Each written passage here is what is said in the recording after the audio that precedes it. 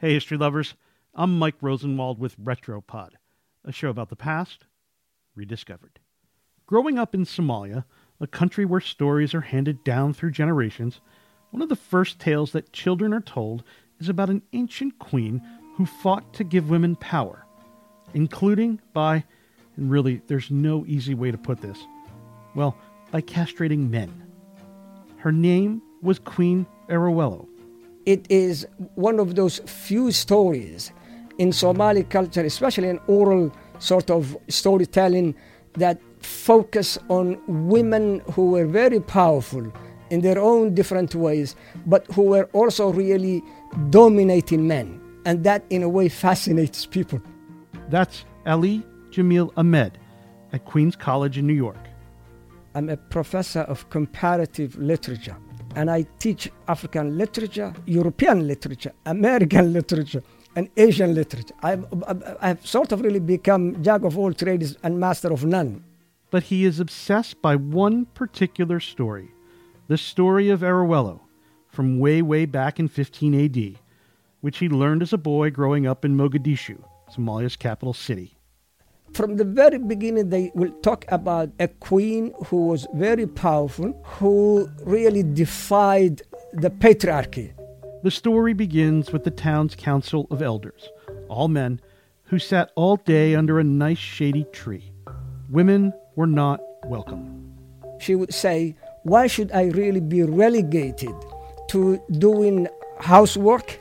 Or why wouldn't I be able to even bear a spear and a shield and go to fight for the community? Arowello. She was a precocious young woman, clearly a rebel. So she organized a protest with the other women in her community. So let's do this, she said. For 3 days, tell your husbands that you were not going to do housework, that the man should really tend and care for the kids, that the man should really cook and care for the family. She organized a revolt, a rebellion, and she overthrew the patriarchy. That's the story.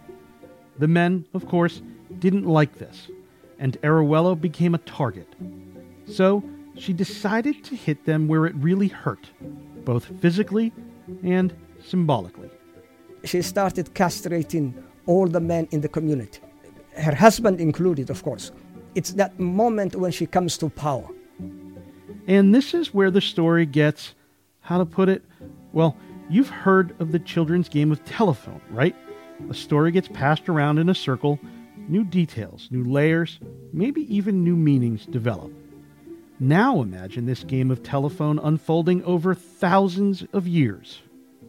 It's a story that has some roots, traces in reality, but that sort of really slowly, because it was told and retold for a lot of reasons and because of different ideological sort of really contentions, that it then became a kind of a myth. The story continues that the queen, impregnated before she castrated her husband, had a baby girl, continued her rule, and then, get this, it turns out there was one man left in the community who escaped castration.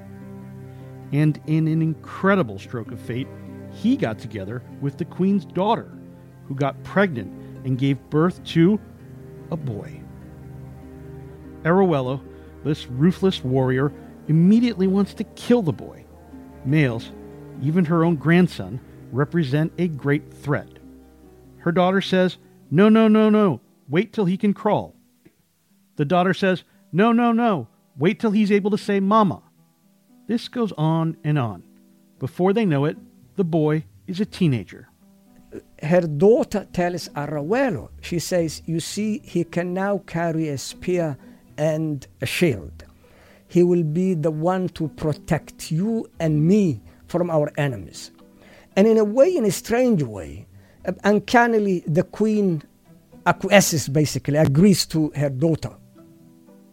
The men have been aching to get revenge on the queen.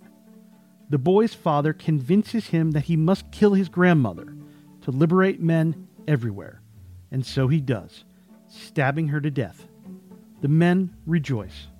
They're back in power. the curtain drops. Supposedly, of course.